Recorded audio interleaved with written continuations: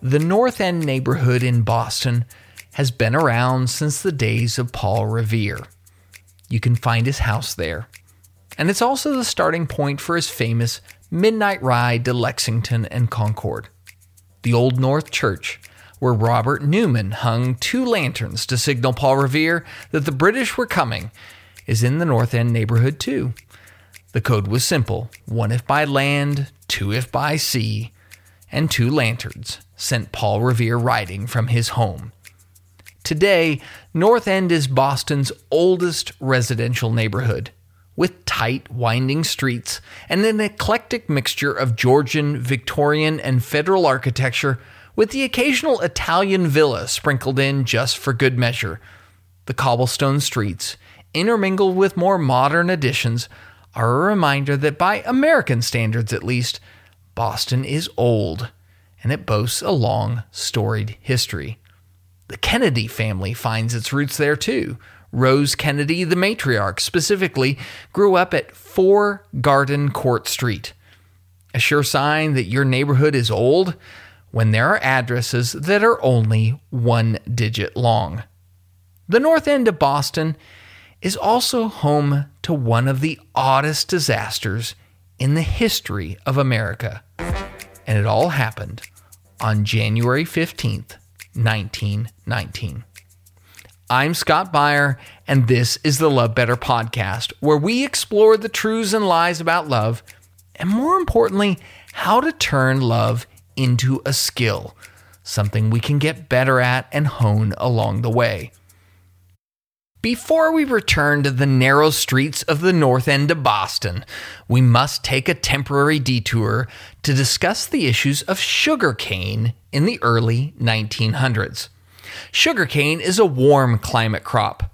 Grown around the world from the Caribbean to Southeast Asia, sugarcane is a stocky, fibrous plant that is beloved by every sweet tooth the world over, me included.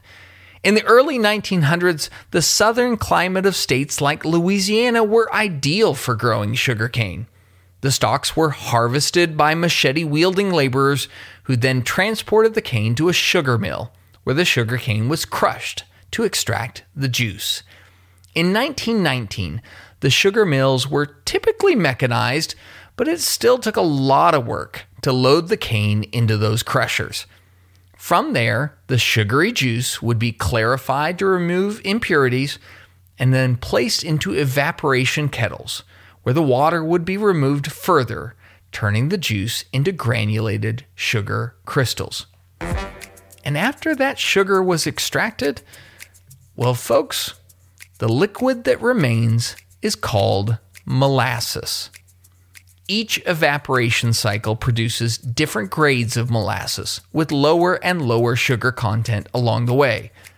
And in 1919, what did you do with all that molasses after you've extracted all the sugar crystals your little heart could seek?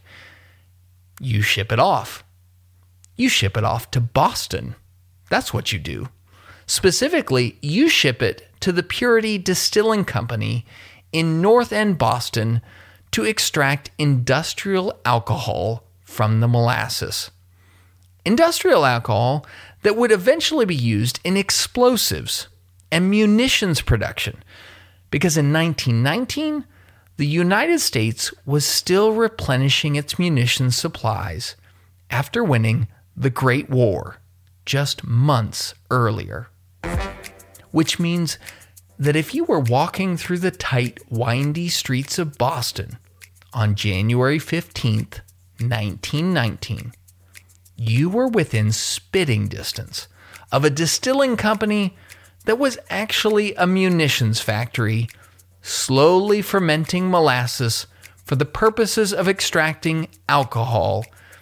And on January 15th, it was a lovely, unseasonably warm day, and the molasses was fermenting a little too quickly. Unbeknownst to the good people of Boston, Purity Distilling Company had a 2 million gallon storage tank full of molasses that was building up pressure in the surprisingly balmy January weather, and that pressure It built up until the tank burst with a horrific bang, like some Willy Wonka nightmare. Molasses rushed through the streets at speeds up to 35 miles an hour. The sickeningly sweet wave of molasses was 25 feet high in some of the streets, and the noise of it rushing through those cobbled pathways of North End created a deafening roar as it relentlessly drove forward with tsunami swiftness. It was powerful enough to break girders, rip apart buildings, and overturn horseless carriages.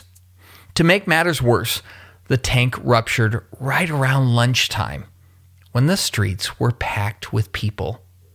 Sadly, 21 lives were lost in the Great Boston Molasses Flood, and emergency personnel struggled to find and help survivors due to the sticky residue they had to wade through.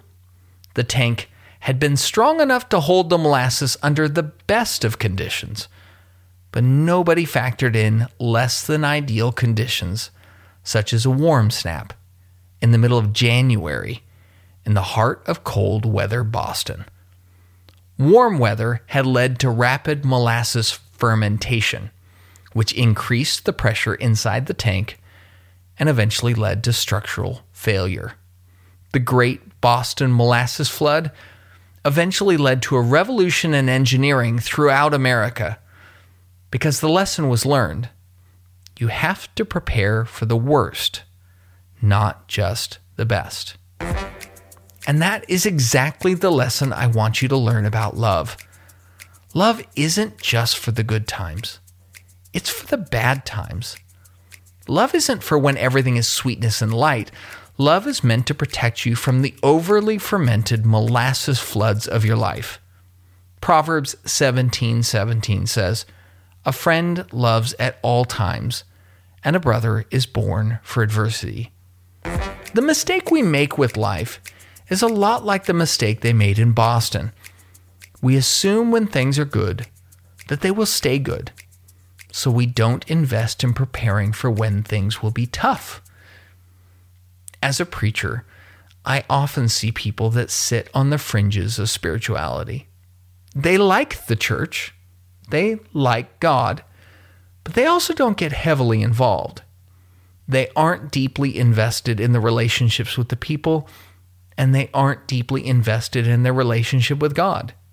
It isn't bad. There aren't any overt problems or bitterness or division. Things are just shallow. They show up on Sunday, and then they head out when services are immediately over. No more, no less. And as long as things are good, this arrangement seems to work okay.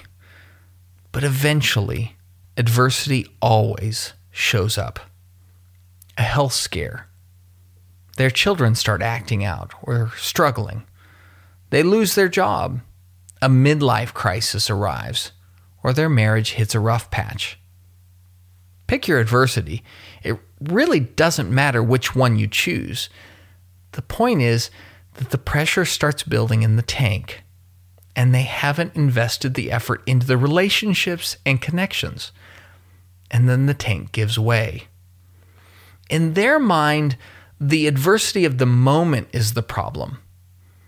But the truth is that they hadn't prepared for the struggle, and without a network of loving people around them, they find themselves in a painful, sticky mess. Now, the church can, and it should, try and reach out to these folks during their trials. But oftentimes, the church doesn't even know until it's too late because, well, they've been kept at a distance, and the problems stay secret until the streets are already flooded and the rescue workers are having a hard time getting there. Don't wait until you have trials to surround yourself with loving friends, brothers, and sisters. You have to do that before the disaster. Lesson number 1 from the Great Molasses Flood. Learn to build strong bonds before the catastrophe. Intentionally love better when it's good, and you will have love for when it is bad. The next lesson is connected but different. The molasses flood all happened because of unseasonably warm weather. But it also happened because nobody was owning the safety standards for the molasses tank. It was an accident, for sure. A horrific and tragic industrial accident. But it was also preventable. And after an extensive and very public trial, the blame was placed upon the United States Industrial Alcohol Company and its subsidiary company, Purity Distilling. They were the owners and operators of the molasses tank, and it had been poorly constructed. Thin steel, inadequate rivets, lack of proper safety inspections. A lack of standards and a history of neglect led to catastrophic failure. And that is true in life, too. You must take ownership of your own molasses tank. Far too often, we neglect our lives. We don't construct lives worth living. We neglect our health, both physically and spiritually. We don't hold ourselves to the same standard of behavior that we hold others to. And in short, we don't love our future enough to take ownership of our present. And then we wonder when the rivets rip out and the thin steel buckles. Peter very pointedly addresses this issue of taking ownership in his first letter. In 1 Peter 3, 10 through 12, he writes, "Whoever desires to love life and see good days, let him keep his tongue from evil and his lips from speaking deceit. Let him turn away from evil and do good. Let him seek peace and pursue it. For the eyes of the Lord are on the righteous, and his ears are open to their prayer. But the face of the Lord is against those who do evil." Did you catch the use of the word love in those verses? If we desire to love life, we must make some choices to do good, turn from evil, pursue peace, and watch our tongues. These are construction and maintenance choices. Jesus puts it this way in Luke 6, 47 through 49. "Everyone who comes to me and hears my words and does them, I'll show you what he is like. He's like a man building a house who dug deep and laid the foundation on the rock. And when a flood arose, the stream broke against that house and could not shake it, because it had been well built. But the one who hears and does not do them is like a man who built a house on the ground without a foundation. When the stream broke against it, immediately it fell, and the ruin of that house was great." If you want to love life, then you need a life that is well built. No excuses. Don't cut corners on your spirituality. Refuse to be average and lean into the hard work that craftsmanship requires. Lesson number 2 from the Great Molasses Flood. Build well and don't cut corners. Compromising your character and taking shortcuts doesn't work. Well-built lives take work, commitment, and a hatred of mediocrity. If it was easy, everyone would do it. Which brings us to the last lesson from the molasses flood. Lesson number 3. Learn to love safety inspections. Get some outside counsel to make sure your construction is up to code. After all, you already learned lesson number 1, right? Build strong bonds before the disaster. Use those strong, healthy friendships and relationships to hold yourself accountable. Proverbs 27:6 says that the wounds of a friend are faithful. And the verse above it is similar. Better is open rebuke than hidden love. If you surround yourself with godly people that you can ask to independently check your progress, they can help you with some safety inspections on your soul. You want people in your life that will tell you that you need to grow up.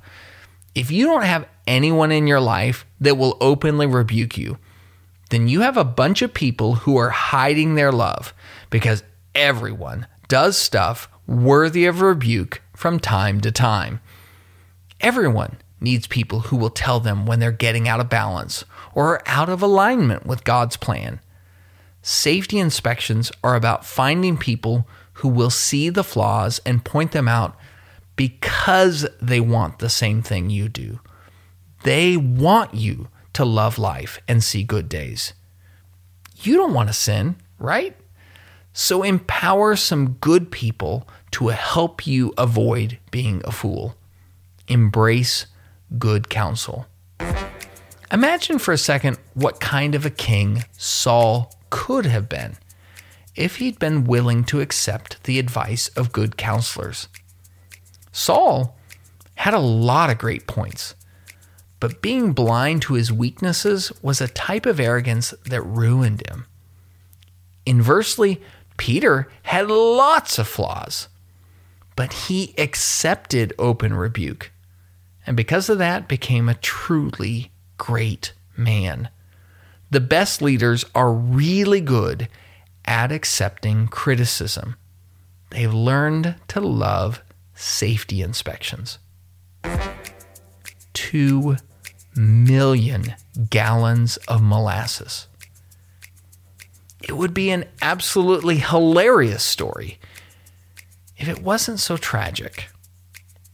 Life is meant to be sweet, but only when we build strong lives, invest in good relationships, and are open to the safety inspections that keep the sugar where it's supposed to be.